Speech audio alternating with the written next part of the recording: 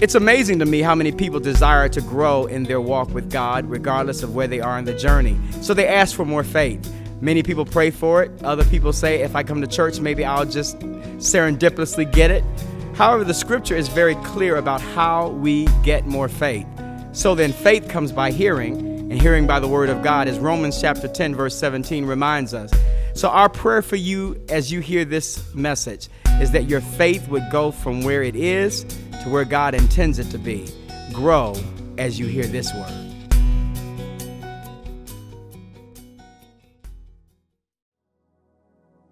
And you all, I'm just grateful that I had a praying mother. I wondered, did anybody have a praying mother, father, auntie, grandmama, somebody prayed for you?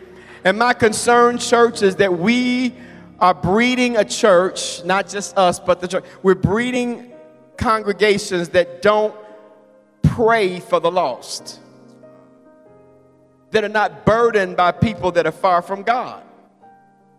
You had an auntie praying for you. You had a grandmama or mama praying for you, but if you're a mama at the age of 18 and 19 and you've never been to church, you don't know to pray for your child or grandchild. Look what it says in 1 Corinthians chapter 9, verse 19.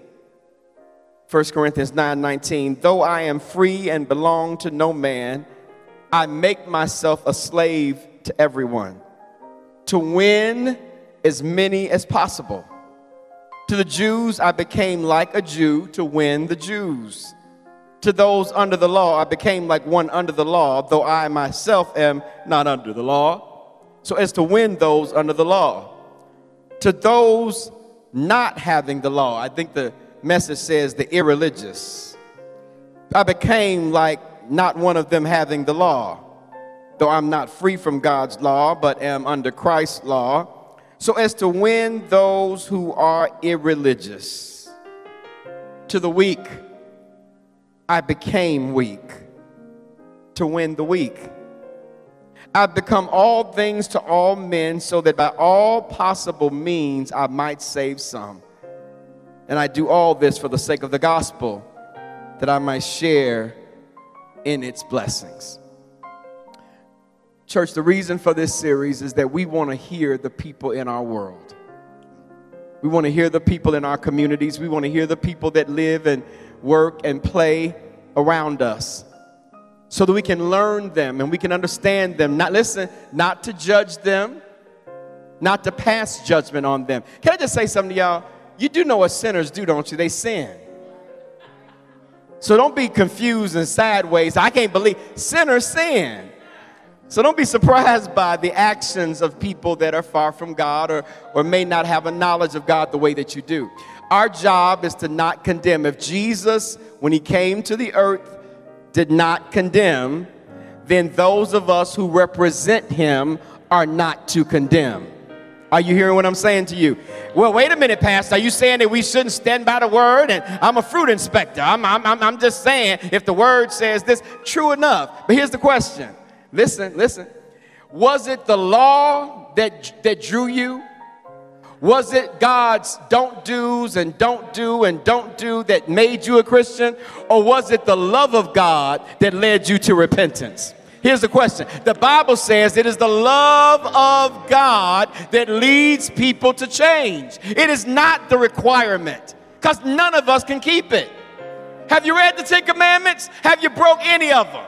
You cannot keep the law, but we can be loved by God, who can fill us with his spirit and allow his nature to do in us what we could not do without him. That is what Christianity is. So church, I want you to get in your mind right now as we go up to Thanksgiving in a few days, because some of y'all are going to be entering into some conversations that you've never had before. Never been more division, never been more schisms over everything. I need you to think about somebody that you know is far from God. Think about him. Is it a nephew? Is it a cousin? Is it a sibling? Is it a coworker? Is it a neighbor? Who is it in your world that you know does not have a relationship with Jesus? Think about them. Those that are watching, I need you to do the same. And listen, you may be watching. You might be like, that's me. Oh, we want you to know there's no condemnation. There's love here for you.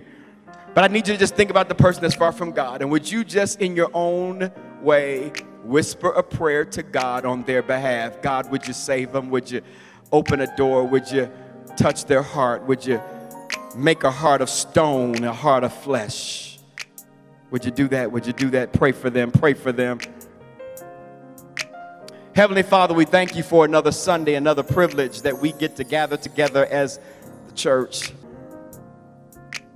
knowing, Jesus, that you are the very reason that we live and move and have our very existence and our being. God, we pray today for those who are far from you, those at the liquor store up the street, those at the gas station across the way, those at the university, kids going to college that don't know you, making plans about who they'll be and will do and don't know you, professors teaching that don't know you, athletes at the Little Caesars Arena playing that don't know you, people on the football field playing that don't know you, concerts going on with performers and audiences, many of them don't know you. God, would you give your church a burden for the people around us that are far from you? Please, Jesus, give us your heart,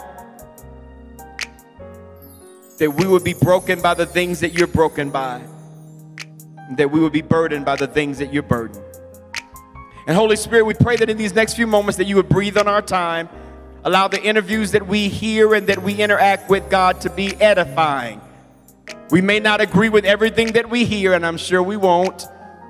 But God, behind those individuals that we listen to, their stories, that's them, that's their life. And you love them. Help us to love those that you love. And it's in the name that heals and delivers and sets free, that pulls through, in the name that's above every other name, in the name of Jesus, we pray. And all that agree with that said amen and amen. Come on, give Jesus praise. Make it a real one. Give him praise and make it a real praise. I didn't say clap for me. Would you give Jesus a praise and make it a real one? A praise that belongs to a king. A praise that belongs to your deliverer. A praise that belongs to your healer. A praise that belongs to the one that's kept you. Hallelujah. Hallelujah, hallelujah, hallelujah, hallelujah. What a blessed Sunday. Listen, you all, I'm excited for all of you that are here. I'm so grateful for those of you that are tuning in. We're in the middle of a series of messages where the church that I get to serve and lead are leaning in conversations with people who may be different than what the church normally would listen to.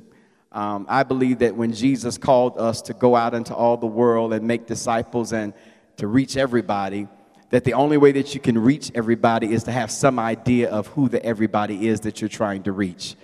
How can we claim to have a burden for the world and we don't even know the world around us? And the church has done a good job by saying, this is what thus saith the Lord. This is what the Bible says about you and your people and these people and that people. But the church has to grow and mature in how we love right, how we handle and how we treat people that may not always align with things that we align with. For those who may not agree with the Bible, you know what? That is your choice. And I think the great joy of being in America is you got a chance to choose, right? And even if you're not, some other countries you may be penalized for, but you still have free will. So there are many people that don't believe the Bible.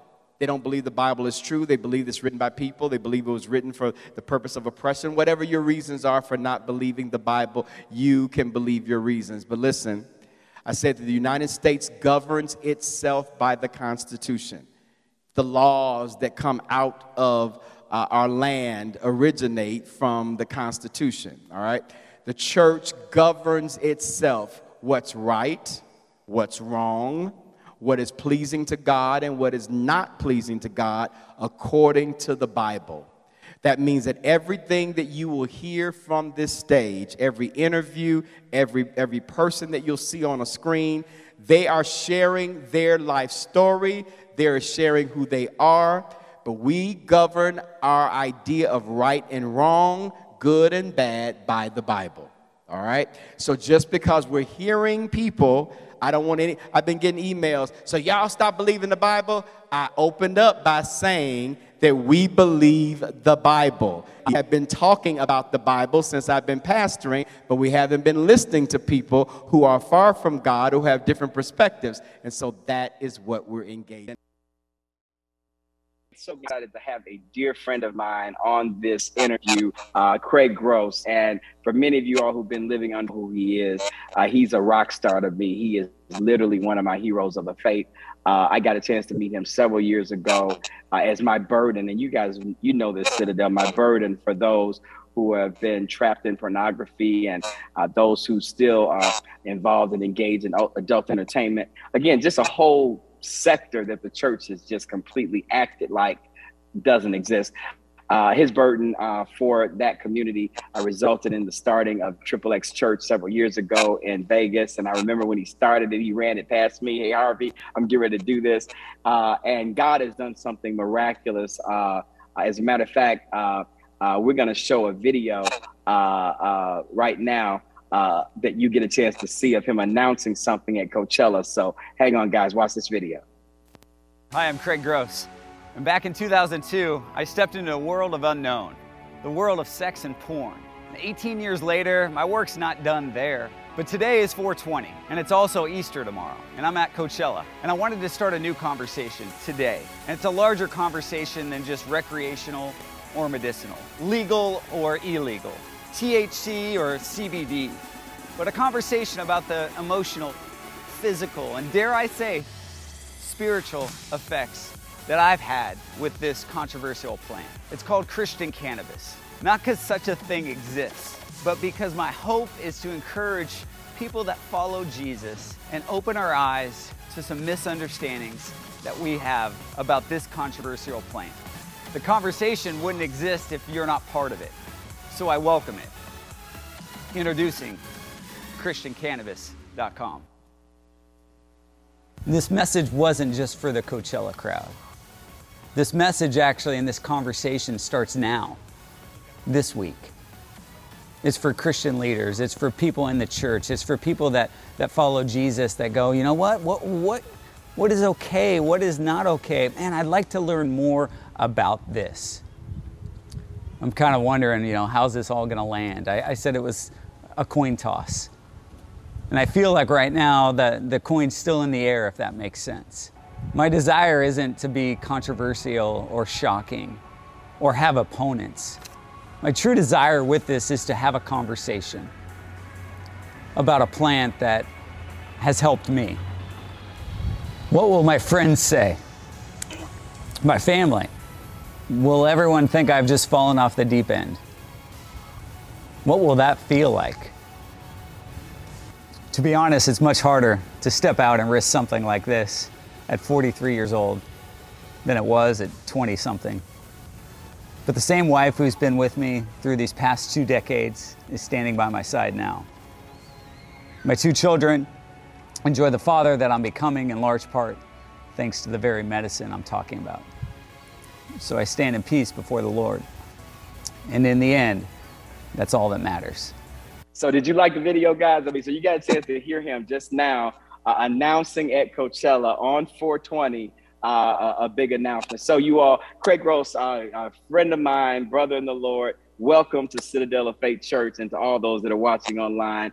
So glad to have you. Tell us a little bit about, first of all, just your story of you and coming to faith, a little bit of a short end of that. I kind of talked about XXX Church, but what has led you to this point in your life, particularly around the subject of cannabis? And I'll let you just kind of go at it, bro. Man, so yeah, at 17, I went on a mission trip to Venezuela, and the last 33rd day of the trip, playing tennis and soccer, sharing faith, there was a call to full-time ministry. And I stood up and I said, yeah, I'm going to give my life to full-time ministry. And I came back, my mom and dad were like, well, you're going to be a pastor? And I always struggled with what that would look like. And I didn't think it was going to be a church, but yeah, I said, I'll be a pastor. So I found a Christian college with the least amount of rules and no dress code and no curfew. That's literally all I cared about. and studied youth ministry, and like you, had a passion for the youth. And I thought, well, you know what, I can figure out how to gather youth together through music and events. And my friend and I were deeply impacted, I think, by our youth pastor. He met with me every week at McDonald's at 6:30 in the morning on Wednesdays. He taught me how to pray, taught me me and Jake, how to hold each other accountable, how to talk about real things. And so I was like, let's just be Tom Ramsey, you know, like Tom does the same thing today now for about 12 NFL athletes. And just, that's all he does. He was never into the big things. And so to me, it was just the impact. Jesus worked with 12 people. So I studied church ministry. I became a youth pastor. And then Jake and I went on to start a ministry called Fireproof Ministries. In 2002, we decided to start Triple X Church as a response to help kids that were struggling online. I didn't want to become the porn pastor. I didn't know that was a thing. I just thought, I'll talk about something no one's willing to talk about. And it took off. But 20 years into it, I didn't like who I was, man. My wife didn't like who I was. I went too fast, too quick, all for the sake of Jesus. Yeah, I got sick, man, after my dad had died, after a lot of generational stuff that I don't think my dad looked at, that then it was up to me. And I remember as a first time, my health was just I wasn't able to travel. I was in 6 different emergency rooms over the course of 9 months. On top of having 2 different concussions and a series of things that if the Lord was just trying to get my attention, it was just slow down, stop. So I cleared my schedule for 6 months. I didn't get on the road. I didn't do anything. And that was one of the hardest things for me. And one day I'm watching CNN, Weeds documentary shows up on church on Sunday. And I tried prescriptions. I'd never tried the medicine that I was getting prescribed for all the different things doctors thought might be wrong with me, from MS to early onset of seizures to, oh, well, you're just dealing with depression man, I was healthy my whole life. And after my dad had died, I knew I had this chance to really look at some things that maybe he wasn't willing to look at. And in the meantime, I thought, you know what, cannabis is medically okay here and legal in California. I'm going to go get a medical card and I'm going to try to fill that prescription rather than, you know, the big pharma prescriptions. And I only did it at night. I didn't smoke it because obviously all the stuff we've heard about the devil's lettuce. And so it was like, okay, well, I can eat a piece of candy with sugar in it, but I can't smoke it. I don't want to tell anyone. And I hate doing things like that. I've preached and I've written books. Developed accountability software. I don't want to live in secret. And so for me, I liked who I was becoming at night. I had only done this at night. And so slowly people would ask me about some of these shifts in my life. And what cannabis did for me was it became a teacher. It became a tool that connected me more with myself. It connected me more in my body. And so finally I was like, you know what? I like who I've become at night. I'm going to use this during the day. That kind of freaked out my family. Like, dad has a vape pen, or dad's doing this. Are you addicted? Is it going to be okay? And I started to see just things are shifting. And if you look at the spiritual side of this plant, I think the plants are spiritual. As I worked with other people with it, there was finally that sense of, well, I got to tell somebody. And that was a debate of all debates. And it was actually Craig Gershell and Bobby Greenwald at Life Church, who I sat with 20 days before I flew that plane. And they said, Craig, you kind of are the guy to run through the fire. And if there's smoke, you'll kind of tell us. And I was like, oh man, I'm that guy. All right, I'll go. I've lost all the support of the ministry. So much craziness. That weekend that we flew the plane, our best supporting church of all time called me a drug dealer on stage. And explain what flying the plane, because over Coachella. Well, we flew on the video. We flew a plane over Coachella on 420. But like triplexchurch.com, I created a conversation that I knew was going on. And I knew that it was absent of any pastors or any voices in this that had experience. So Gershell and Bobby are like, look, we've been in the church. We don't have these experiences, so we can't speak about it, but we can't avoid it because then the church becomes more and more irrelevant. Right. I've had experiences. I've never abused cannabis. I didn't grow up with it. I tried it when I was 37. I got my information from CNN on weeds documentary. It kind of sounds boring, but then I started reading books about it. I started really diving into this. There's also huge medical benefits and huge recreational benefits. I can see our church now, Craig. I mean, it's just saying this, you know, there's cannabis users that are like, they're probably not saying amen out loud, but they're like, yes, amen. And then there are others that are saying the devil has walked his way into the church. I know. How do you reconcile people who say things like, you know, the scripture says, don't be drunk with wine, but be filled with the Spirit. Because when you're under the influence of something, whether it's alcohol, they would say, Jesus, the admonition, don't be drunk with wine, but be filled with the Spirit. Admonishing someone to not be outside of themselves with an influencing substance. How do you reconcile someone who might use that as some kind of a huge pushback to Christians learning about or even, listening or hearing with open hearts and ears?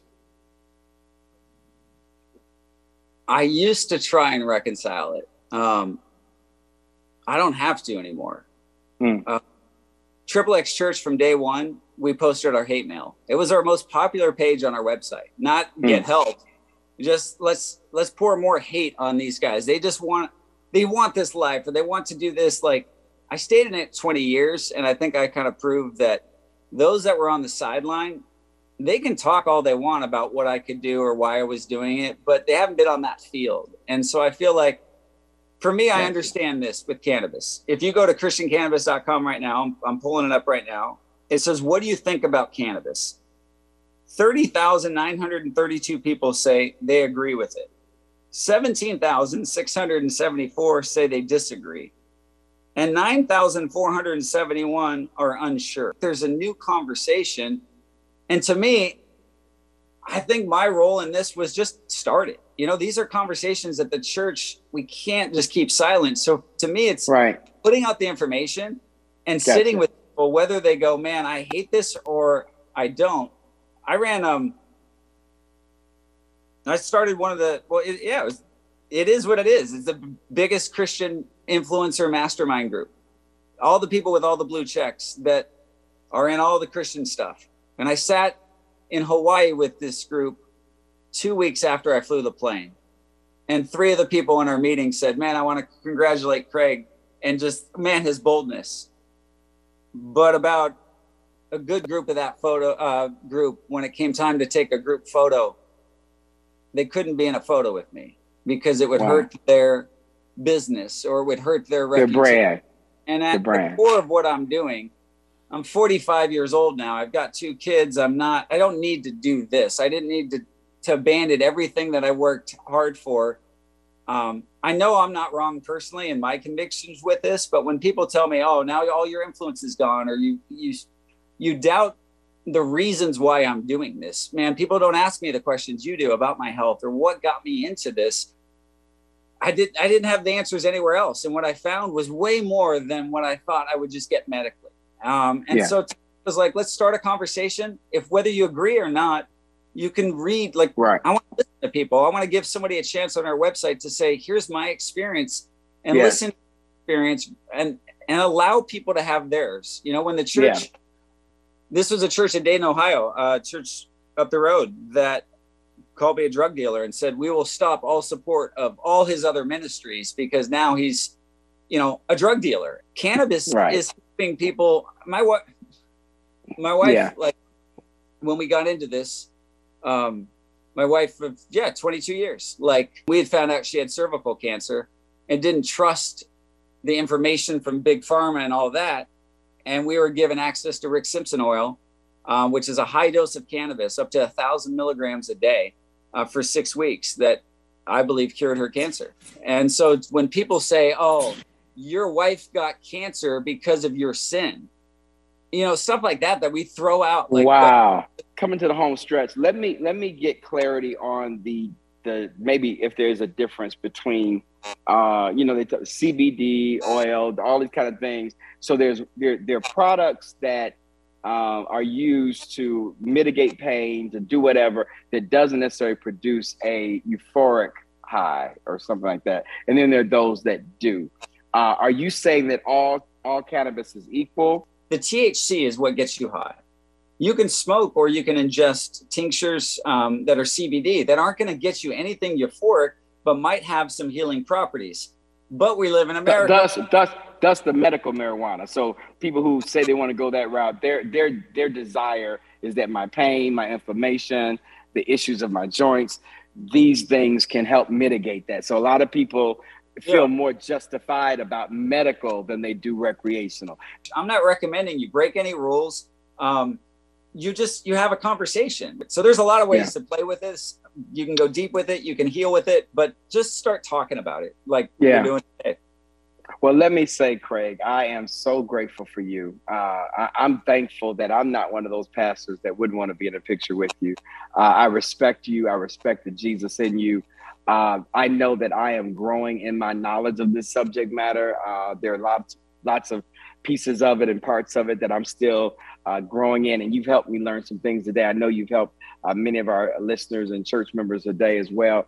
But I want to end with this last question. And one thing that we're not doing in this series is trying to talk about what's right or wrong. I mean, we just think that line of thinking creates more separation than it does anything else.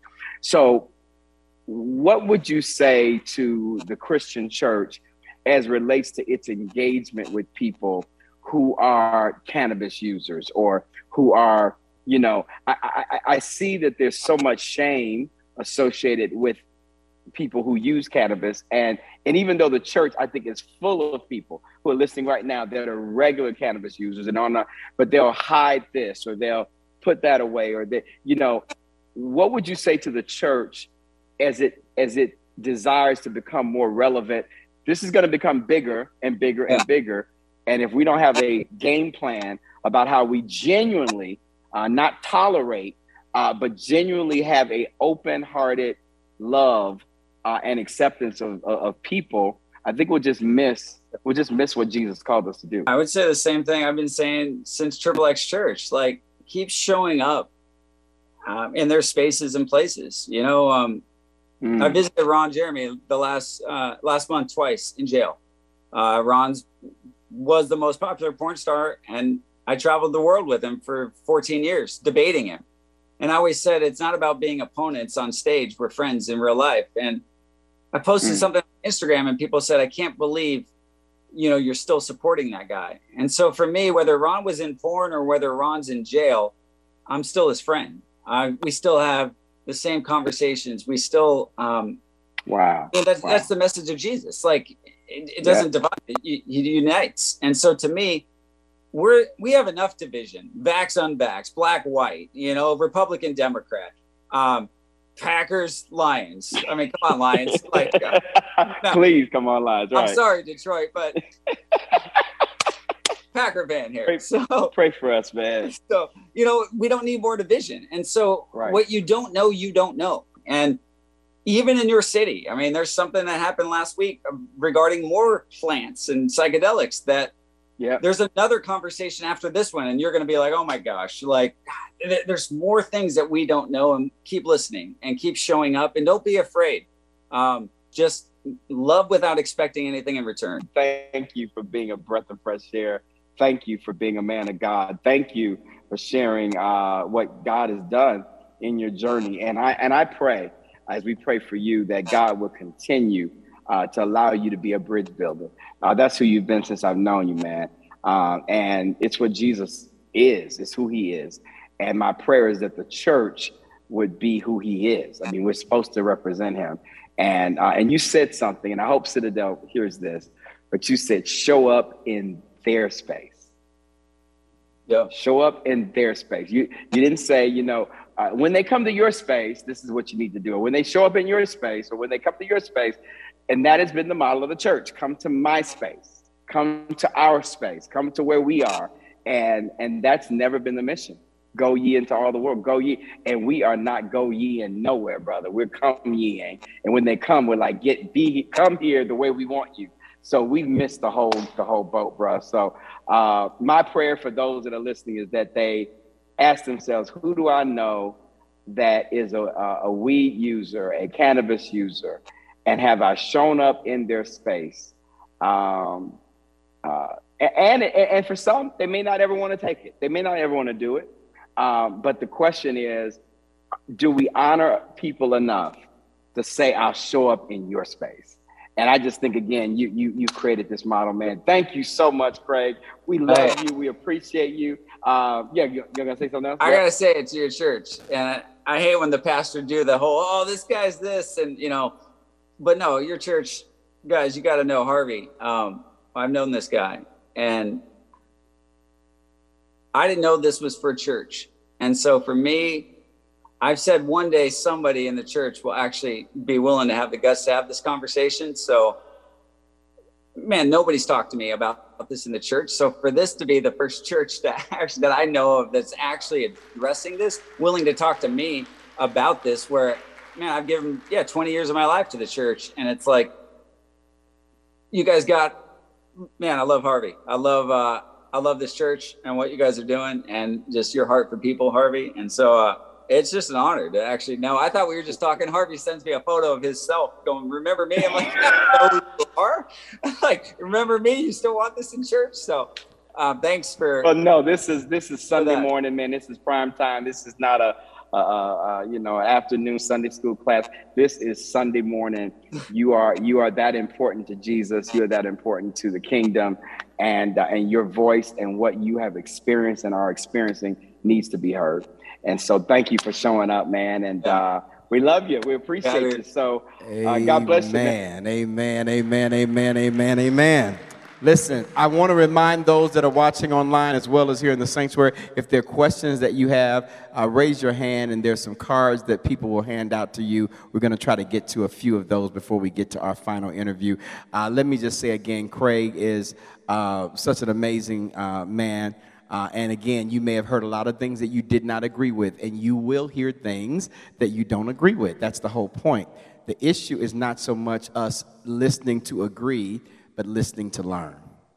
Did you hear what I just said? We're not always listening to agree or disagree. We're listening to learn. Paul did not agree with the lifestyle of irreligious people, but to become a little bit closer to them, he had to learn who they were so that he could win them to Jesus. Are you following me? So we need to become better listeners than we do talkers. Amen. So excited about that. So again, if you got questions, raise your hand and they'll bring those cards, especially those online. Maybe you heard something in that particular interview that sparked a question that you would like to get clarity about. So this is the last part of today. I'm so excited.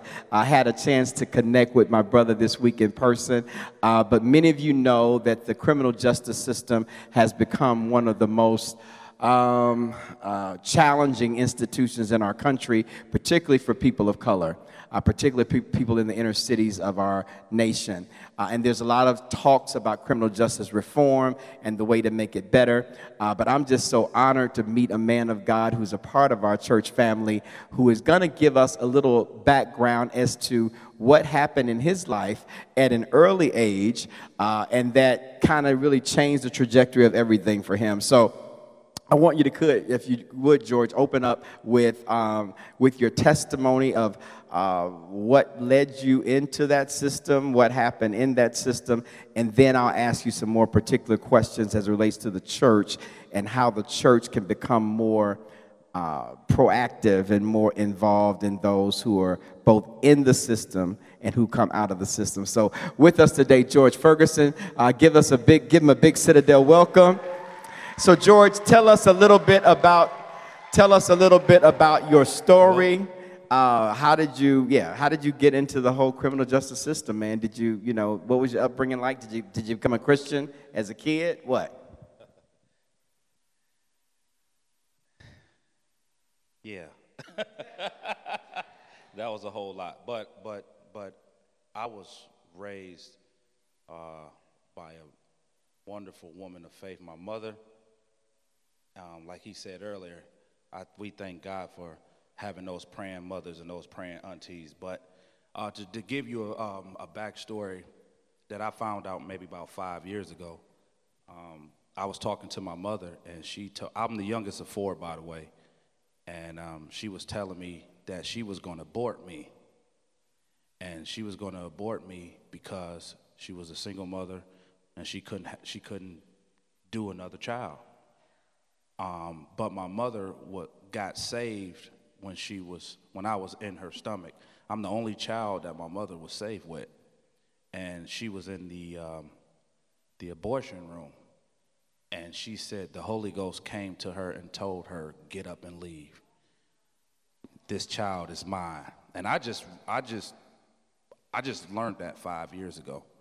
So fast forward, 1998, I was with a friend of mine, and I was a minor at the time, and he was an adult. And he asked me to ride with him to go pick up his girlfriend from a strip club. I was like, I got to ask my mama, right? Because I was a minor. She let me go. It was Easter. She didn't want to, but she let me go anyway. And we were sitting there waiting on her to come out. And he looked at me and he said, "I'm 25. That was his birthday, by the way. He said, "I'm 25. He said, "I've lived to see 25. He said, "If I die, at least I've seen 25. 30 seconds later, the car door opened. There was a guy in a black mask, had a gun. He said, "Drive." The guy, my friend, he said, "Where?" He said, "Drive." Boom! Blew his head off. So after I heard the shot, I instantly went dark. It went dark. So I kind of wiped my eyes, and it was his brain. So the guy looked at me and said, "Drive." I hit the gas. I don't know where I'm going. He "Make a left." I made a left. He "Make a right." Make a right. Now again, it's after hours, so you know what happens when you in the after hours. It's a little still, it's quiet, not too many people out. And we was kind of in the cross streets, between streets. And he said, "You didn't see nothing, right?" I couldn't see him anyway. He had a mask on. Click. He tried to shoot me. Gun didn't fire. Click. Tried to shoot me again. Gun didn't fire. He literally looked at his gun like this and got out and started running. So fast forward, again, I'm 16, so I don't know where the hospital at or anything like that. The only person I thought about, was his cousin. Some people would think, take him to the hospital, call 911. But when you're in that kind of situation and you're a minor, you really don't know what to do. So I took him to his cousin, and he was an adult as well. So we went to the hospital. They pronounced him dead. The investigators, they questioned me for 3 days. Now again, I still had all of his everything on me. Questioned me for 3 days, and they let me go, right? And so now, fast forward 3 years, and the reason why I'm fast forwarding is because nothing happened in 3 years. Nothing. I went on with my life. Was traumatized, but in the hood they tell you got to keep pushing. We can get into that because the Lord wants us to keep pushing. 3, get a knock. I was just off work. Get a knock on the door. FBI, and it's the detectives. And Mr. Ferguson, you are under arrest for murder of my friend. Say name. What? Right. So now I know what I didn't do. Right. And 3 years later, I'm in the jail, and I'm going through the system, right? And I'm going through all of these hearings, and I'm going through all of these evidentiary hearings and these Walker hearings, and I don't have a clue what's going on because I never in my life with the law. Never been in trouble with the law. So, again, but in my mind, God, you know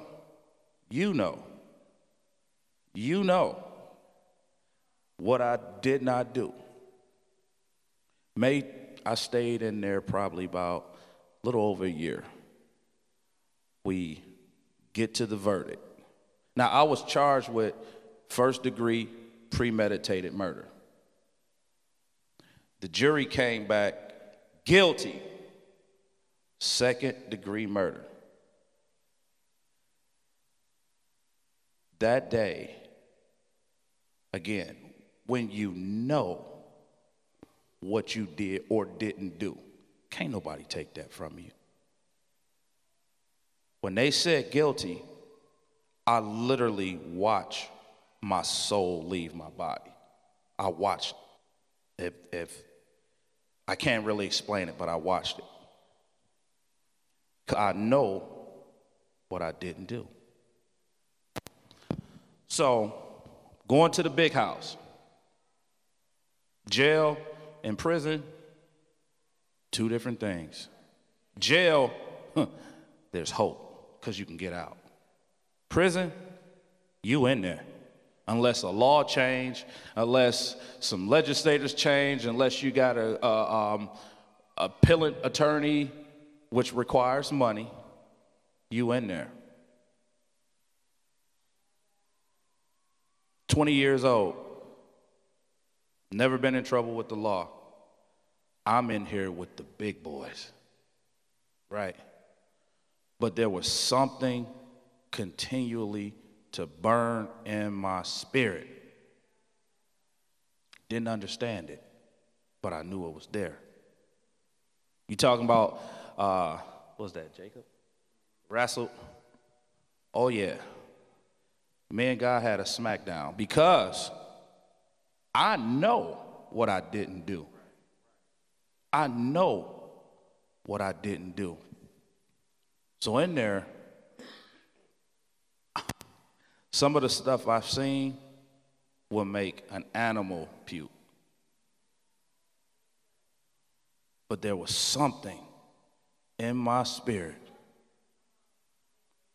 As much as I didn't like God, I couldn't let him go, because that was all I had.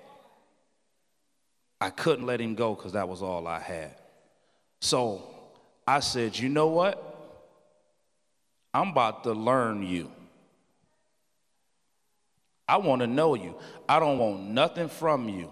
You know, a lot of times, you know, when we only go to God when we want something. When we want something. And not saying what you want is relevant, but I wanted to know you. You're going to sit here with me. If you got me here, you're going to sit here with me, and you're going to learn you. So I started breaking his word, and I started reading his word. And I'm still in here, and still is chaos around me, but I was in here. 15 years. 15. And it's a struggle, right? Because now you're born again, but you're a baby. That's another thing right there, right? You're a baby. So I needed discipleship, right? So there was some brothers in there, good brothers, some good brothers in there. That's we're gonna talk about that too. There's some good brothers in there. You can't throw them all away. But I started learning. And then I started learning. That's why, Pastor Carey, I really appreciate you, because you got this series to try to understand why people think the way they think. So I studied the Aryan nation. I studied the Moorish Science Temple of America. I studied the Nation of Islam. I studied Obadism. I've studied the Sunni Muslims and the Shiite Muslims, just to understand how they think.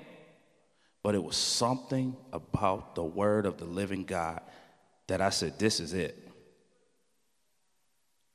So in there, as I'm started growing in the word, again, I'm still in the joint.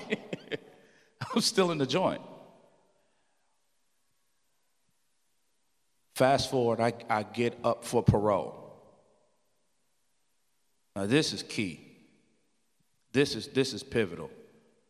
Because when you're seeking his face and you in his word and you fasting and you're praying and you being faithful in the chaos, is going to have to be tested. It's going to have to be tested.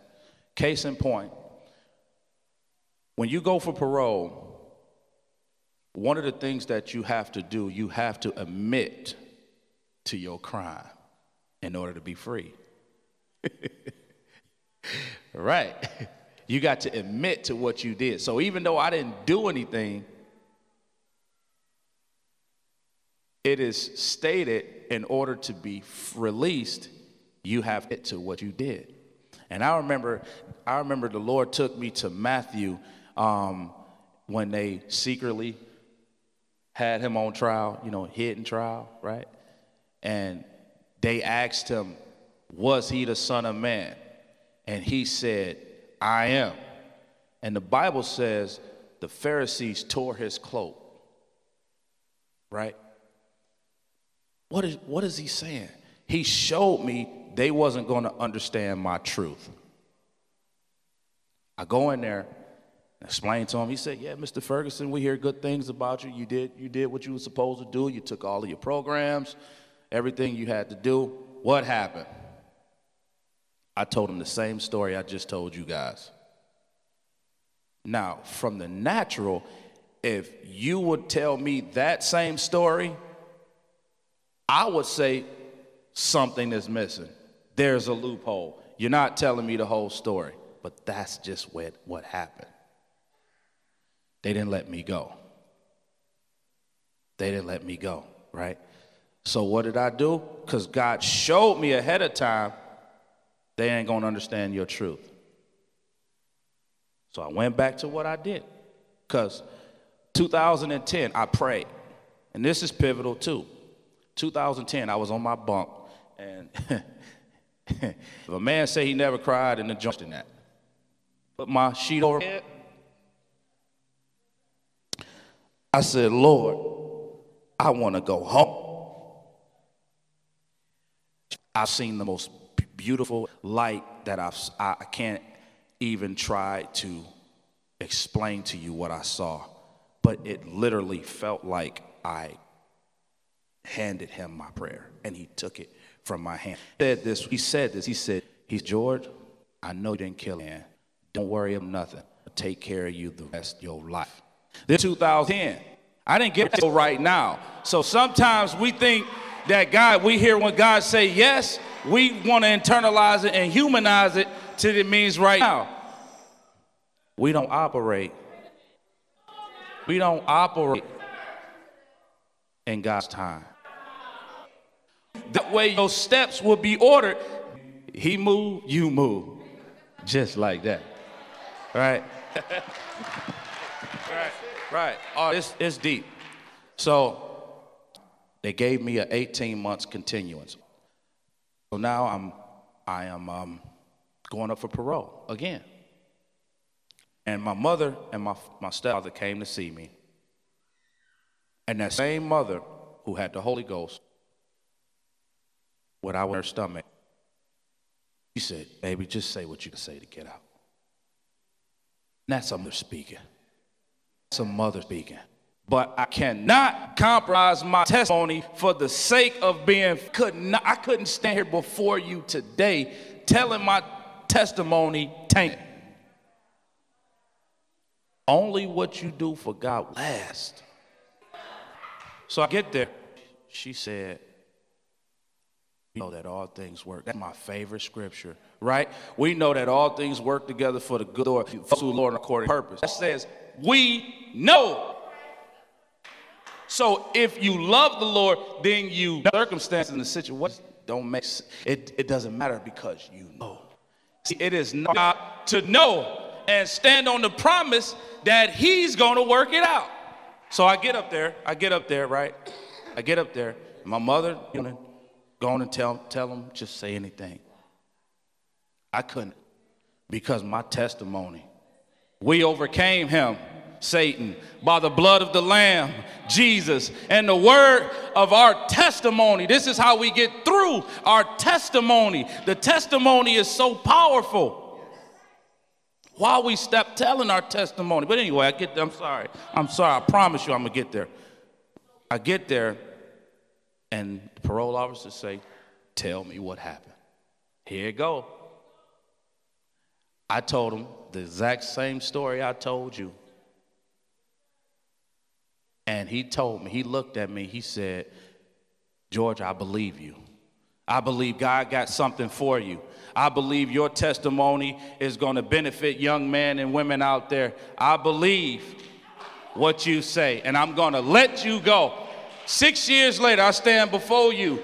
Untainted testimony, non-compromisable testimony. But I stand to tell you that you got to stand on that living God's word, and you got to believe it even though that people that you love might tell you to compromise. But if you know what you know,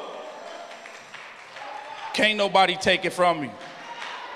Hallelujah. Woo! Okay. Listen, y'all, you can't that your story won't preach.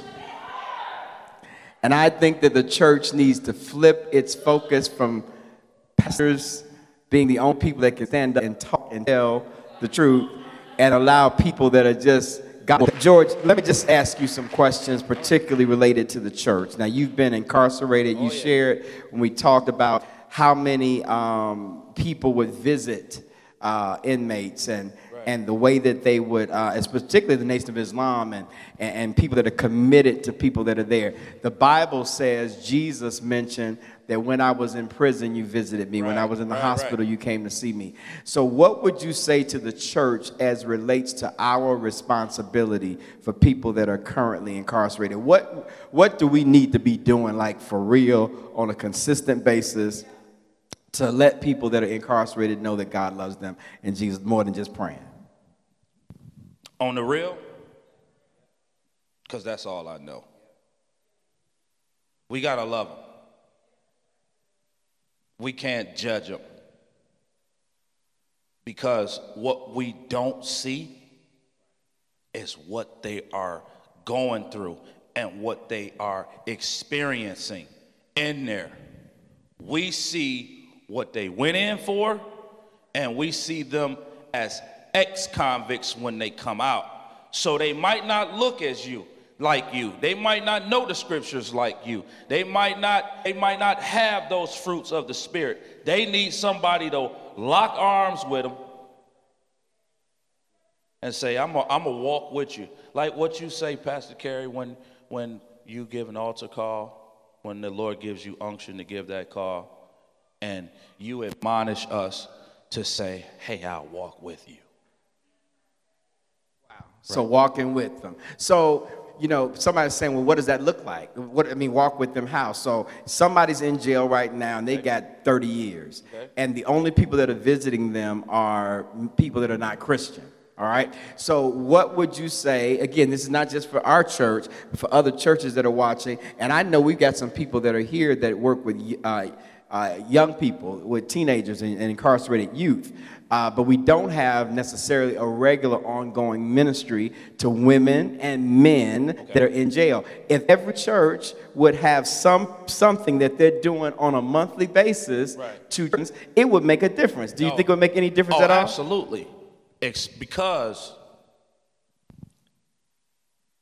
a person needs to know that you care above anything else. When Jesus walked the earth, he showed his disciples, before he made them disciples, that I care. I care enough for you to, show you how to do what you was doing, because he was fishing, right? And he said, so I'm going to show you how to fish, and then I'm going to show you how to fish souls.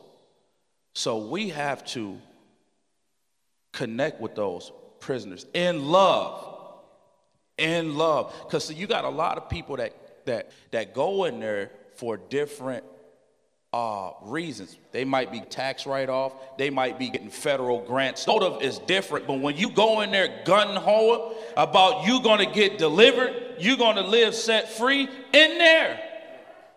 Because it's a lot of believers right now, free, bound, in prison. So, consistency with consistency. So if we have a consistent prison fellowship, because women needs to see women, men need to see men, because I can't relate to a stripper who has been delivered, but a stripper that has been delivered can relate. You see what I mean? So we need to set up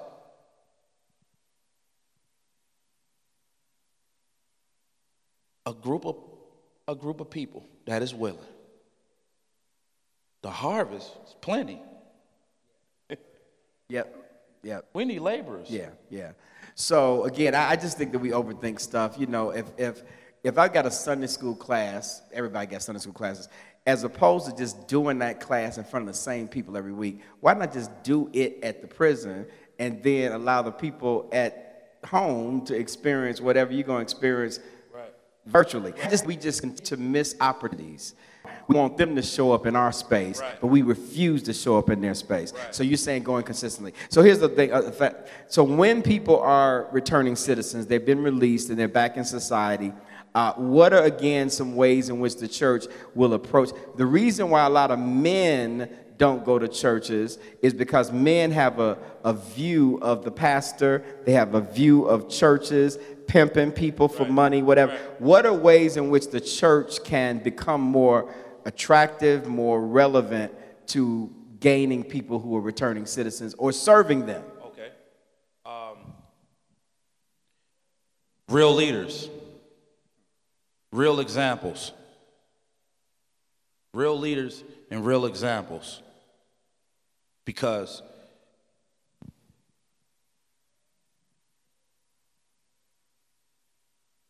my sheep hear my voice. That's what Jesus said, right? Right. And he calls himself the good shepherd. Good leaders. See, the attack is on men. The attack. So why come to church? Because the enemy is throwing the book at the man, because the man, he's head. So I'm challenging every man in here, myself included. We got to be fishermen of men. But in order to do that, we must live according to the word of God. Uncompromisable, untainable. Untainable. Yeah. Well, let me ask this last question, then we're going to be done. So, you know this church, you know our ministry, you know kind of what we're about. I feel like we're on the cusp of something much bigger than we really understand. And I just think that we need to get a prophetic push to move into what God has called. I really believe that God's anointing is on you. I really believe that you are you have been kept by God from the womb. You've been chosen by God from the womb. And I said to you when I met you, we need to redefine what preacher means. And let me just say this, church, we need to redefine what preacher means. Because the moment you feel called, you automatically think pulpit and Bible and pastor. And when you know that that ain't really me, you automatically nullify the call. Well, God must not have called me because I know I feel God to lead. I know I feel God to rescue. I know I feel God to change. I know I feel God to be a prophetic voice, but I know I'm not to be behind no pulpit with no Bible, being no pastor. So evidently I'm not called. I came to say you are a minister of the gospel. There are things that you can say, you can reach. There are words that can come out of your mouth that will never come out of my mouth that I do not have the background for. And I believe that it's time to men like you, more women that are anointed by God, so that the clergy is not just a bunch of 3 or 4 people with Bible training, but some other people with some life experience that are able to be, come on, we need to redefine what it means to be the clergy. Amen. Did y'all just hear what I said to you? That means you ain't got to have no MDiv or no Bible degree behind your name to be anointed by God, to be a prophet to the nations, to be an apostle to people. Are you hearing me? So some of y'all know your call, but you've been running from it because you feel like, I know I ain't called to be a pastor and to be a preacher, but I can't shake what God is calling me to do.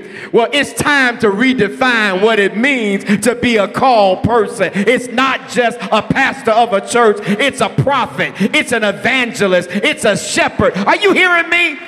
If there's some people following you, you are a shepherd. If there's some people that you can't shake them. You try to shake them, but you can't shake them. It's because you are a shepherd. If your heart breaks for people that are far from God, you are an evangelist, and you can't hide it. You can't help yourself. Every time you see somebody far from God, you cry and you weep because you're an evangelist. When you see injustice and you want to speak truth to power, you think you're an activist. That's a world term. You ain't an activist. You are a prophet. Prophets are those that God raises up to speak truth to power.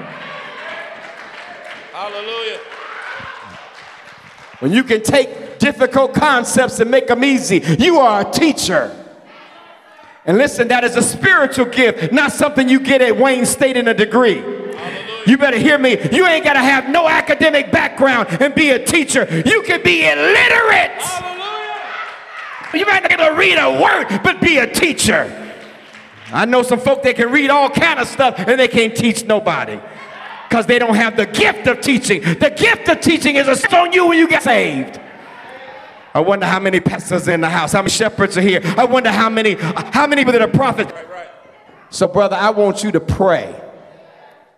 I want you to close us out, and I want you to prophetically speak over this house, pray over the kingdom, and raise up men in particular that will be leaders and prophetic voices and shepherds that will be able to go into prisons and go into jails and walk alongside brothers and walk alongside folk that the world has thrown away, brother. I want you to speak a prophetic word so that we will be risen up in our spirit.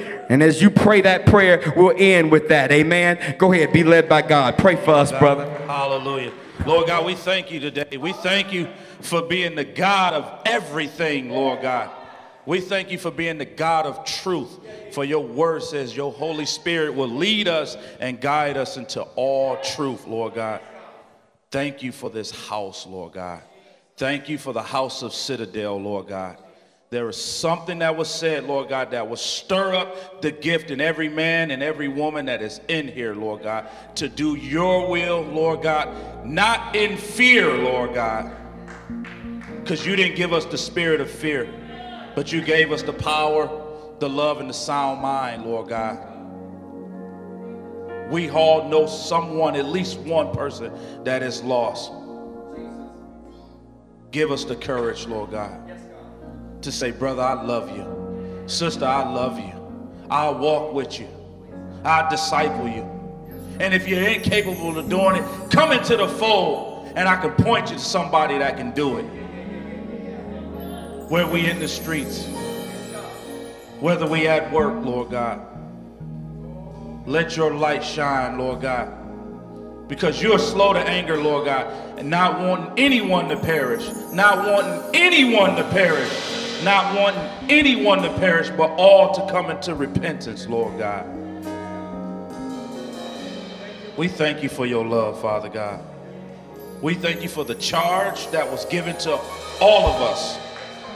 Join us together. Join Citadel of Faith, Lord God, together as we come up with ideas and concepts, Lord God, as we collaborate, Lord God, and figure out how can we get out there. How can we get out there? Because you sent us, you sent them out by twos, Lord God. You sent them out by twos, Lord God, across the world. We thank you for your love, Lord God. We ask you to forgive us, Lord God, if we was procrastinating in the gift that you have stirred up, Lord God. If we purposely bottled it up, Lord God, we ask you to forgive it. Forgive us, Lord God. We ask you to release that gift that you gave us, Lord God, because it's not for us to have, Father. It is for us to give it away and to give you glory. We bless your name, Lord God, and teach us that whatever we have done, that your blood covers it. That there is nothing that blood that cannot heal, set free, deliver, set apart.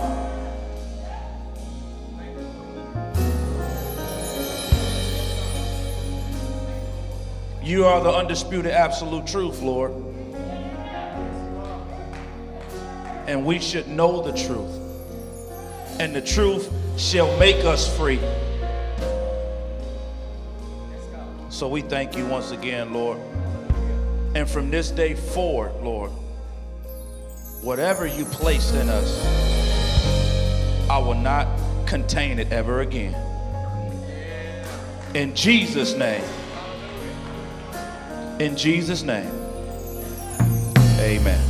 Amen, amen, amen, amen. Hallelujah. Can we give God praise today for Brother George, for his testimony, for his life?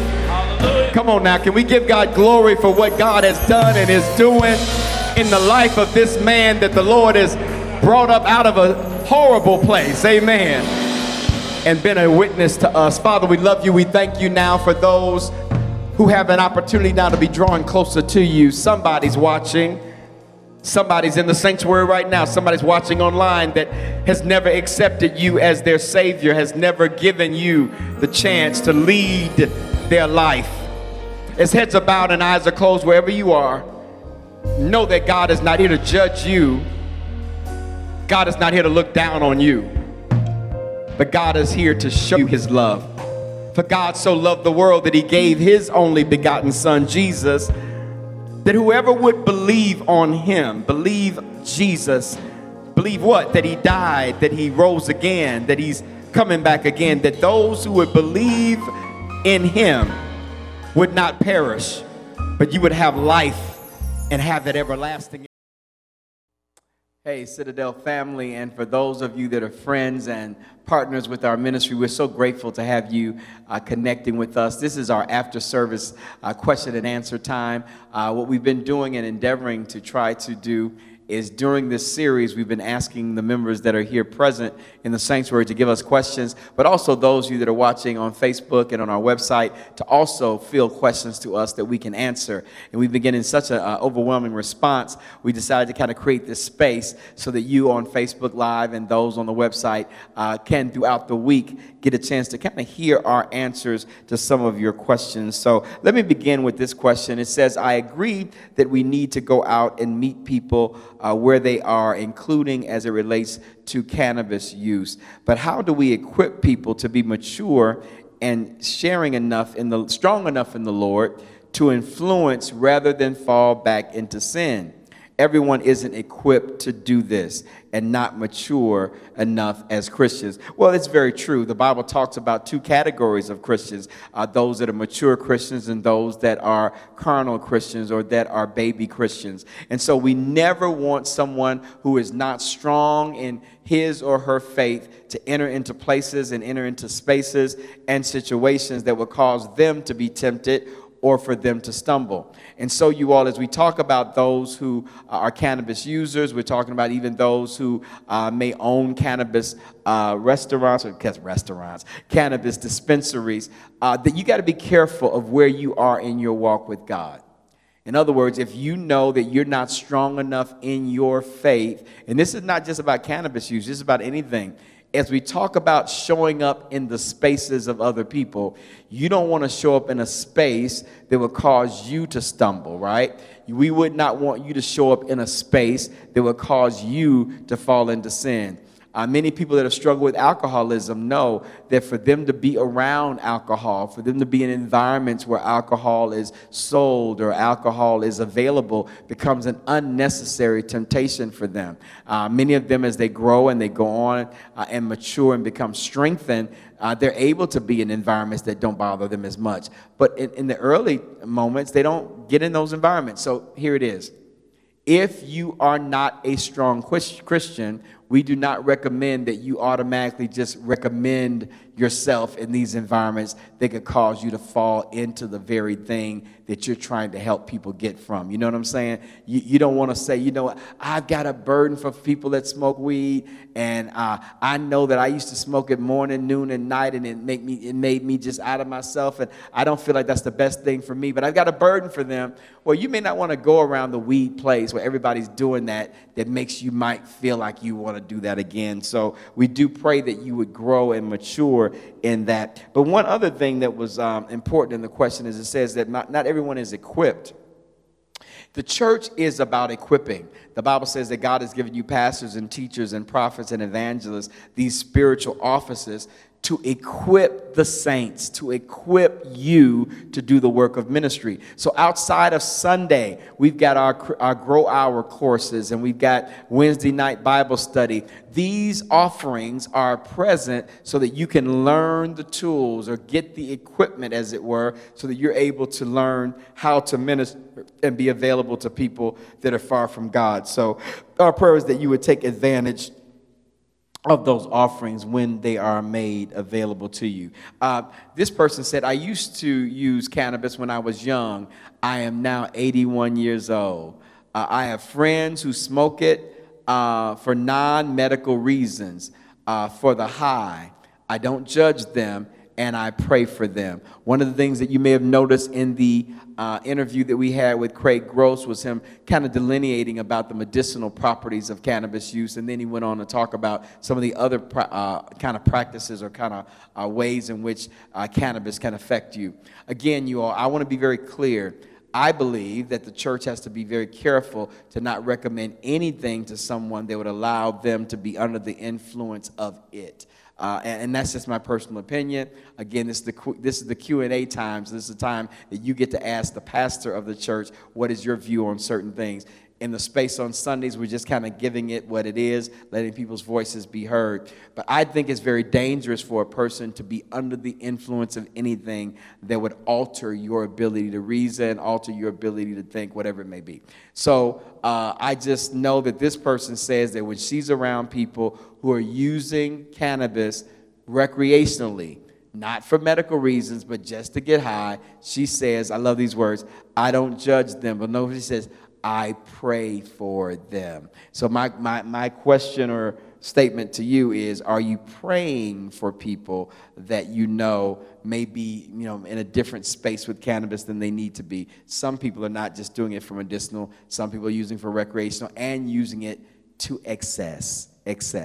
I remember the scripture that says, don't be drunk with wine wherein there's excess, but be filled with the Spirit. Remember that? Don't be drunk with wine wherein there's excess. Well, it didn't say that wine was evil. As a matter of fact, if wine was bad, then Jesus is bad. Everybody was drinking wine. But he says, don't drink it to excess, all right? So he was saying, be careful when you consume anything that it does not create something that is now in excess. And now you're under the influence of, he says, don't be drunk with wine. What? Don't be under the influence that wine can give you, but instead be filled with the Spirit. I would say, Don't be high with weed, right? But be high on the Spirit. Don't allow something to get you to such a state that you're under its influence more than you're under the influence of God. But the answer for people that are in those spaces, not to judge them, but to do what? To pray for them. And I'm so grateful for our 81-year-old sharing that comment. Here's another question. What should be our response to some churches who feel as if God only cares for our souls and not social justice? Very important question. What about those churches that only focus on the soul but doesn't care about the issues of the day? Well, you all, I think that it's not a matter of either or, but both and. I don't believe it's a matter of choosing between the soul or society, but the soul and society. But I will say this. The primary job of the church is the soul, unapologetically. So for those that are listening, those that are watching that wonder why are churches more concerned about souls, or why would they be more committed by souls? The Bible says this: what does it profit a man to gain the whole world? Gain what? Equal access, equal representation under the law. That's justice. Equal pay, right? What does it profit a person to gain all of those things and still lose their soul? So you all, our number one job as the church is to care about the souls of people unapologetically. But I do believe that there are churches, there are communities of faith that also have a burden for the world around them. Wendell Anthony, the pastor of a church here in the Metro Detroit area, Fellowship Chapel, he's the head of the NAACP. His whole life is committed to activism. He is an activist. And I believe that because of many of the things that he, along with the NAACP, along with Fellowship Chapel, do to advocate for African Americans and advocate for equal voting rights, those things are important. So you all, I don't think that we need to demonize or cast negative light on churches who are not socially justice active, right? Maybe their focus is on souls. Nothing wrong with that. However, there are churches that are very much into activism, and to God be the glory for them. I just don't think that we need to make this comparison between the two. It says, what should we respond to some churches who feel as if God only cares about souls and not? God cares about both things. And I think the church should care about both things as well. So back to the conversation that we were having with Craig Gross. It says here, did Craig recommend any tips on how to enter into the spaces of cannabis users or how to relate to them? Well, I think that there's a couple of things that you can think of. One is, and I think the most organic way of entering into spaces with people is with relationships, right? My thing is that it's natural to begin to enter into spaces with people that you have a relationship with. Jesus went and sat at dinner with people that he met and he knew. It's easier to connect and to be in the space of somebody that you know as opposed to entering into a space with someone that you don't know. So here's the question. Who in your world do you know that is a cannabis user? Who in your world that you know may be involved in that in a deep way? And are you strong enough as a Christian to show up in that space and not be drawn into whatever that might be, but there to just love on them, have dinner with them, right? Listen, as a pastor, I have gone to people's houses where they start trying to put up the liquor. I'm talking about put up liquor. I'm talking about gin and Hennessy. They like, hold on one second, pastor. And I see them just running with all kind of bottles trying to put it up. I've been in situations where people have tried to put out the weed. And I will tell them, did you buy that alcohol? Put your alcohol back up on your, you ain't going to stop drinking because I'm here. You just trying to hide it because I'm here. Put your stuff back where it was. And if the smoke is bothering me, then I'll figure out, do I need to open a window? Do I need to go outside? Because sometimes cigarette smoke bothers me. But if a person just got a new pack of Newports, they don't care nothing about it bothering me. They just got a new pack of smokes. So why are you going to make me stop smoking so you can talk to me? So the question is, when we enter into other people's spaces, right, are we willing to die a bit to self, right, and allow them to be who they are in their space? and not become who we want them to be in their space, right? So I think that one way that Jesus modeled this is when he showed up at the dinners and the homes of sinners. He did not say, well, almost before I come in now, clear away all of your sinful things because the Son of God is coming in. He went in and he sat with these people as they were. And I think that one way that we can do that. So did he recommend how to enter those spaces? I think that's how we enter them. We enter those spaces by letting those people's spaces be their spaces. I do think, and I'm so pleased with some of the women and men of our church who've been going out and giving care packages and love packages to some of the women that are strippers and are part of the adult entertainment world, to show up and just love on people. You know, not showing up to win them, not showing up to tell them about Jesus, but just showing up to love them. If a new business, a cannabis business opens in your neighborhood, and they're over in Hamtramck, I think they said a cannabis place open that cleaned the alley out in Hamtramck. The alley has never been cleaned since Hamtramck been Hamtramck. Bottom line, the cannabis shop cleaned the alley. Man, wouldn't it be nice to say to that place, hey, thank you so much for cleaning the alley. Here's a gift basket for cleaning the alley and making Hamtramck a safer place to be. So bottom line, you all, there are ways that we can show kindness. There are ways that we can show Jesus to people without trying to go in there to fix them or to change them or necessarily to win them right off the bat. Because someone doesn't come to church but knows the Lord, does it mean that they're not saved? Because a person doesn't come to church but knows the Lord, does it mean that they're not saved? No, it does not mean that you're not saved if you don't physically come to church. You all, I think several things. Well, the Bible tells us that God invites us to be a part of the family. As a matter of fact, when he speaks of the church, he relates to it as the body of Christ. Interconnected being, the body of Christ. Then he says, don't forsake the assembling of yourselves together one with another. Because even God himself is a God in community. God the Father, God the Son, God the Holy Spirit. God in three persons, this relationship. So God builds us for relationship. I think that there's something powerful about being together as the gathered church. However, if you are not able to physically be in the building, you are just as saved as you would be anywhere else. God is not putting a condition on your salvation. Because you know what? There is no condition to your salvation. You cannot add anything to it. Now, do you believe in Jesus as your Lord and Savior? Yes, I do. Do you believe that he's the only way to God? Yes, I do. Have you surrendered to his will and lordship? Yes, I have. Now, have you been to church? Are you paying your tithes? Do you speak in tongues? Do you know the pastor's name? All those extra things? No. If you've accepted Jesus as your Lord and Savior, you are saved, and church attendance does not negate it, nor does it add to it, all right? So please know that. But I do encourage you, all right, to not forsake the assembling of yourselves together when you can, all right?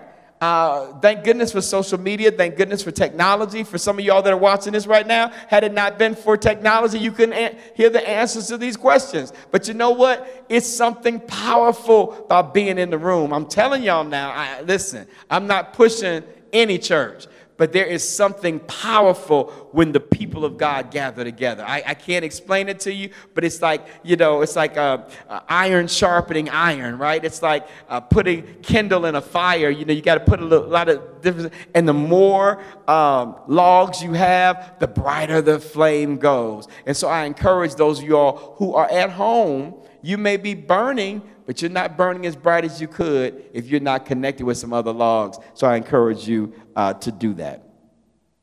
Okay, so how do I get my mind around the Bible saying, abstain from all appearance of evil and the use of recreational cannabis? Great question. You all, when the early church was being confronted with the the Gentiles and the Jews eating practices. As a matter of fact, Paul would often be in situations where he was being ridiculed because the Bible says he was eating meat sometimes that was sacrificed to idols, right? He was eating meat that in some kind of way was involved in some kind of an irreligious kind of a practice. And so Paul, in his wisdom, would respond by saying, if eating this meat offends you, then I will choose to not eat it. He did not say he would never eat it, but he's definitely not going to bring it up and eat it around you, knowing that it's offensive around you. Because the Bible tells us, let the strong bear the infirmities of the weaker one, someone that is grieved, someone that is angered, someone that is not sure of something. Well, I'm not going to take my practice and say, well, I could care less about what you're offended by. I could care less about what you're grieved by. I'm going to do it anyway. Well, that's not the way of Christ, right? Christ esteems the other higher than himself. So here's the question. If I'm not sick, if I'm not ailing, if I just want to get high, is my getting high more important than someone who may see my getting high as a stumbling block to getting to Jesus? And so, am I willing to put down me getting high so that that person would not have a stumbling block that gets him to Jesus? Personally, for me, the answer is yes. It's not that critical for me. I'm not talking about medicinal, because the question was recreational. It's not that critical for me to get high, and me being high causes somebody else to stumble. This is my concern, you all, about the cannabis movement. And this is me, the pastor. It's the question and answer period. This ain't Sunday. Don't nobody talk about, I thought y'all had a no judgment zone. I ain't judging nobody. You asked me a question. I'm the pastor of the church. I'm answering you the question. Let's just say drinking ain't an issue for me. And let's just say getting buzzed is not an issue for me. But it's an issue for other people. Is me getting buzzed so important that I'm willing to be that and cause somebody else to turn away from God, to question what it means to be a Christian? And I can choose not to be buzzed. If I can choose not to be high and help somebody get closer to God, then I'll choose that. So we need to abstain from things that appear to be evil. The Bible says that, you all. It just does. And you know what? I'm not going to make any excuse for what the Bible says. It says that. So that's what I believe personally. I think that if I am doing something. Now, okay, so this is the truth. This is the truth. There are certain series on Netflix that I do watch. There's somebody that's grieved by my Netflix selections. I promise you that. If they come to my house and I know that this person only watches Disney. I'm talking about early Disney, not like late Disney, not like modern Disney, but like Snow White, everybody, that kind of Disney. That's all they watch. And I'm getting ready to watch Squid Game. I'm not going to just say, I don't care nothing about what you think. I have liberty. I'm going to watch this. I could cause that person to stumble by me liking a series that grieves them. So what? I choose not to watch the series. Let's put out Snow White. It was a very dark movie, by the way. Snow White was a very dark movie. It was a very dark movie. But I could pull out another thing. The point is this. I abstain from every appearance of evil as much as I can so that I don't cause people that are far from God to unnecessarily stumble. All right? So here's how do we take part in inviting people who are coming from prison into relationship with Jesus and us? I think it's some practical ways to do that. When people are returning citizens, there's some practical needs that they have. They've got to figure out society. They've got to figure out life. One thing I love that we did at one point here at Citadel, haven't done it in a while, we did Angel Tree. And Angel Tree was an opportunity for people that were incarcerated for all of their children to get gifts.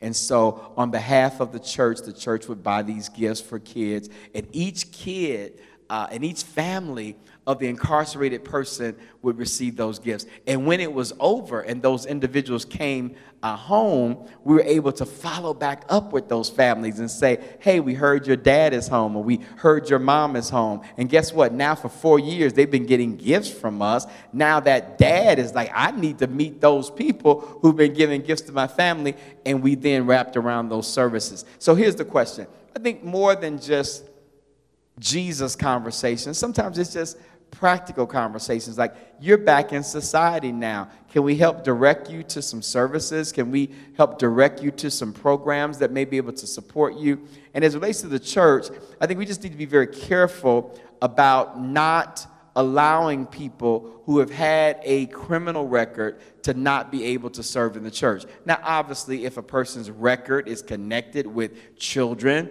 or connected with, maybe money, we're not going to be like, oh, okay, we're going to have you work with the kids, or we're going to have you work with the offering. Well, no, there are other things that can be done. But I do know that there are churches that do background checks. We do background checks. And as we have done that, we've seen things that have come up. And I've seen some deliberation about people being greeters, about people being, in the parking lot. Well, they did. So they've done their time. They've been released as a returning citizen. They want to work in the church. We can't let them do parking duty because they had theft records. I think the church has got to be very careful to be forgiving. Yes, we got to be wise. We got to be very mindful of people, but we got to be careful not to let them be involved in the life of the church. So I think that's one way that we can practically help those that are returning is, number one, find out what their natural needs are. What do you need? Can we point you in the direction of what you need? But also, as the church is concerned, don't allow their record to continue to be their record in membership. You know what I'm saying? Now that they're a member of the church, let's not let their record carry them for the rest of their life. How can we be supportive of them? All right. Okay. So here are the last few questions that I thought were really important.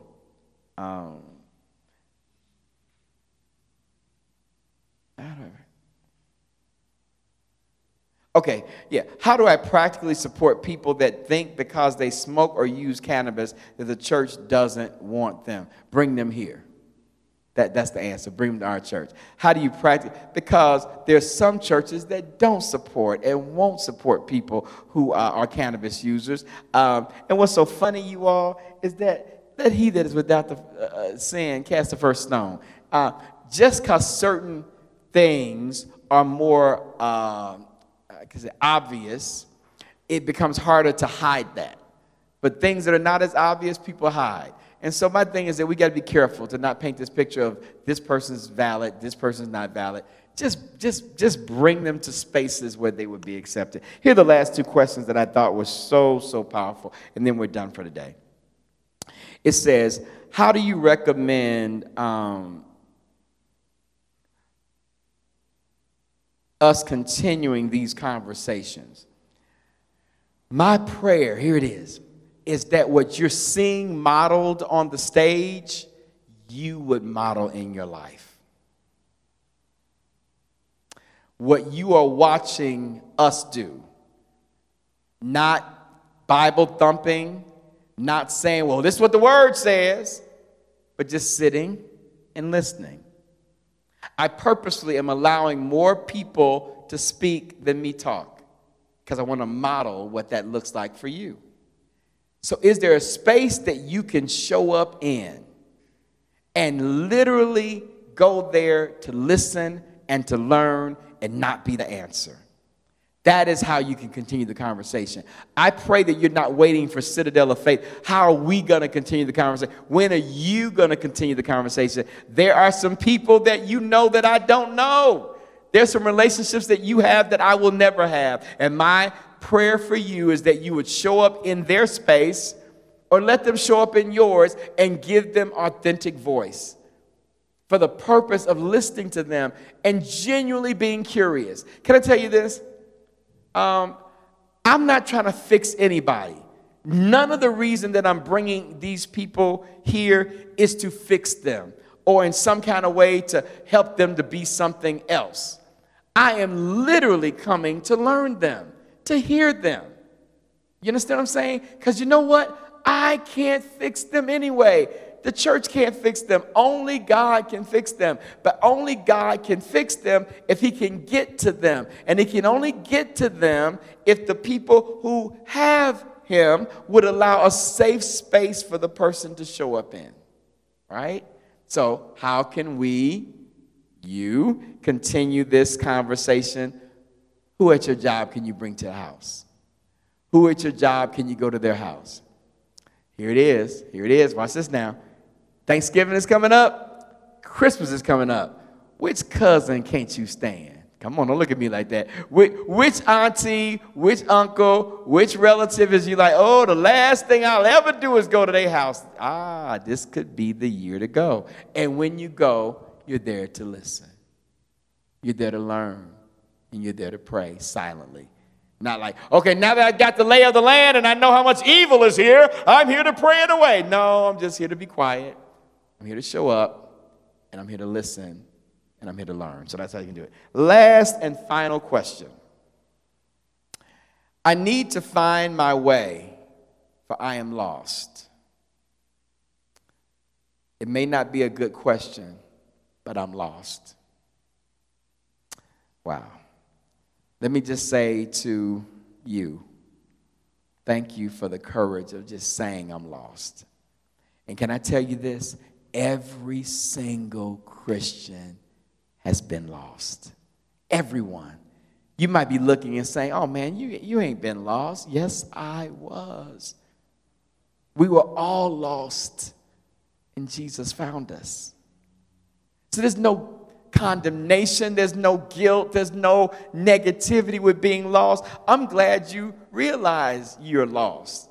That means you can be found. Some people are lost and they don't think that they're lost. You know, one of the greatest things that I found as a pastor is that I sometimes have to get people lost before I can get them found.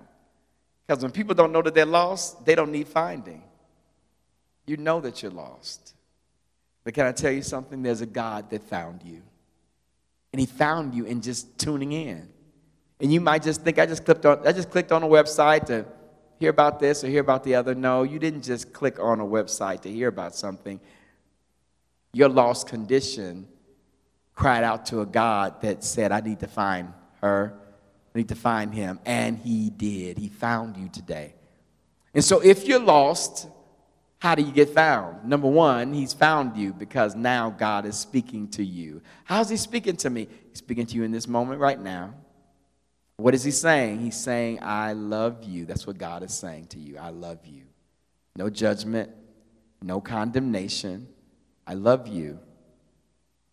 And now he's asking for you to do something real big. He's asking that you would just simply receive his love, right? That's what makes it so hard, because we have a hard time believing that receiving something could change everything. He's not asking that you do anything because you really can't. He's not asking that you fix anything because you and I really can't fix anything. What he is asking is that just as you are, you come to him as you are. And so if that's you, my sister, my brother, and you say you're lost, Jesus is here to find you. And all you got to do is say, Jesus, I give you my life. You are my Lord. What does Lord mean? You're the one in charge. And if you say those words, would you say it out loud? Would you, if you don't mind, would you say those words? Lord Jesus, you are my Savior. I accept you. Say it out loud. I accept you. And that, what you just did, you went from being lost to found. I don't feel any different. Well, it's not a feeling, it's a fact. Jesus has come now to live in you. And so our prayer for you is that you would just grow and you continue to tune in and get a Bible. It's all online now. You don't have to even go buy a Bible. Just download a Bible on your phone, right? And begin to read it. Wednesday nights are Bible studies. Click on and listen to our Bible studies. Find a class that we offer. But whatever it is that you can do to begin to grow in that decision, I tell you, this is the greatest time of your life. So if you're lost, no judgment. God loves you. He loves the lost. I was one of those lost people too. And he found me, and I've never been the same. So once again, online family, thank you so much. I know these were a lot of questions, but I'm excited for the opportunity to answer them. And listen, I want to encourage you to invite your friends and family members and coworkers and colleagues to join us online and listen into these conversations. This coming week is going to be a big one as we talk about the adult entertainment industry and interview some individuals that have come in and through that. I encourage those of you, again, that are looking for a church home, that you would consider our church family as part of your family. Even though you may not live in the Metro Detroit area, we're so grateful for our online campus, and we're calling it that, so that we can literally call you our church family, whether you're in another part of the country or another part of the world. We love you so much. Citadel of Faith Covenant Church loves you. God bless you. God keep you is our prayer. Have a great week. One of the great things about having heard what you just had a chance to experience is that your faith has gotten stronger. There's no way that you could have heard this message and your faith has not been increased. But where do we go? How do we move from faith to faith? The Bible is very clear that if you have not really made the greatest decision of your life, which is to become a Christian, you've really missed the great joy of the journey. So wherever you are, if you would like to have a personal relationship with Christ, do what the scripture says. Call upon the name of the Lord and you can be saved. Pray this prayer. Lord Jesus, I acknowledge that I'm a sinner. Forgive me of my sin. Come into my heart. I receive you now as my Savior and as my Lord. I'm trusting you and only you to direct my life. In Jesus' name. Congratulations, wherever you are, that means that you have become a believer. For those of you that are already believers, your faith is now stronger. Don't be merely a hearer, but be a doer, and let's change the world. If you just prayed that prayer, you have an opportunity to reach out to us, and we would be honored to serve you and help you in your journey. Please contact us at area code 313-871-FORT, or please visit us on our website, citadeloffaith.org. That's simply spelled CITADEL of faith.org, all one word. We would love to hear your testimonies. We would love to hear your prayer requests. Know that you're in a partnership with us and you're not in the journey alone. Let's change the world together, one person at a time.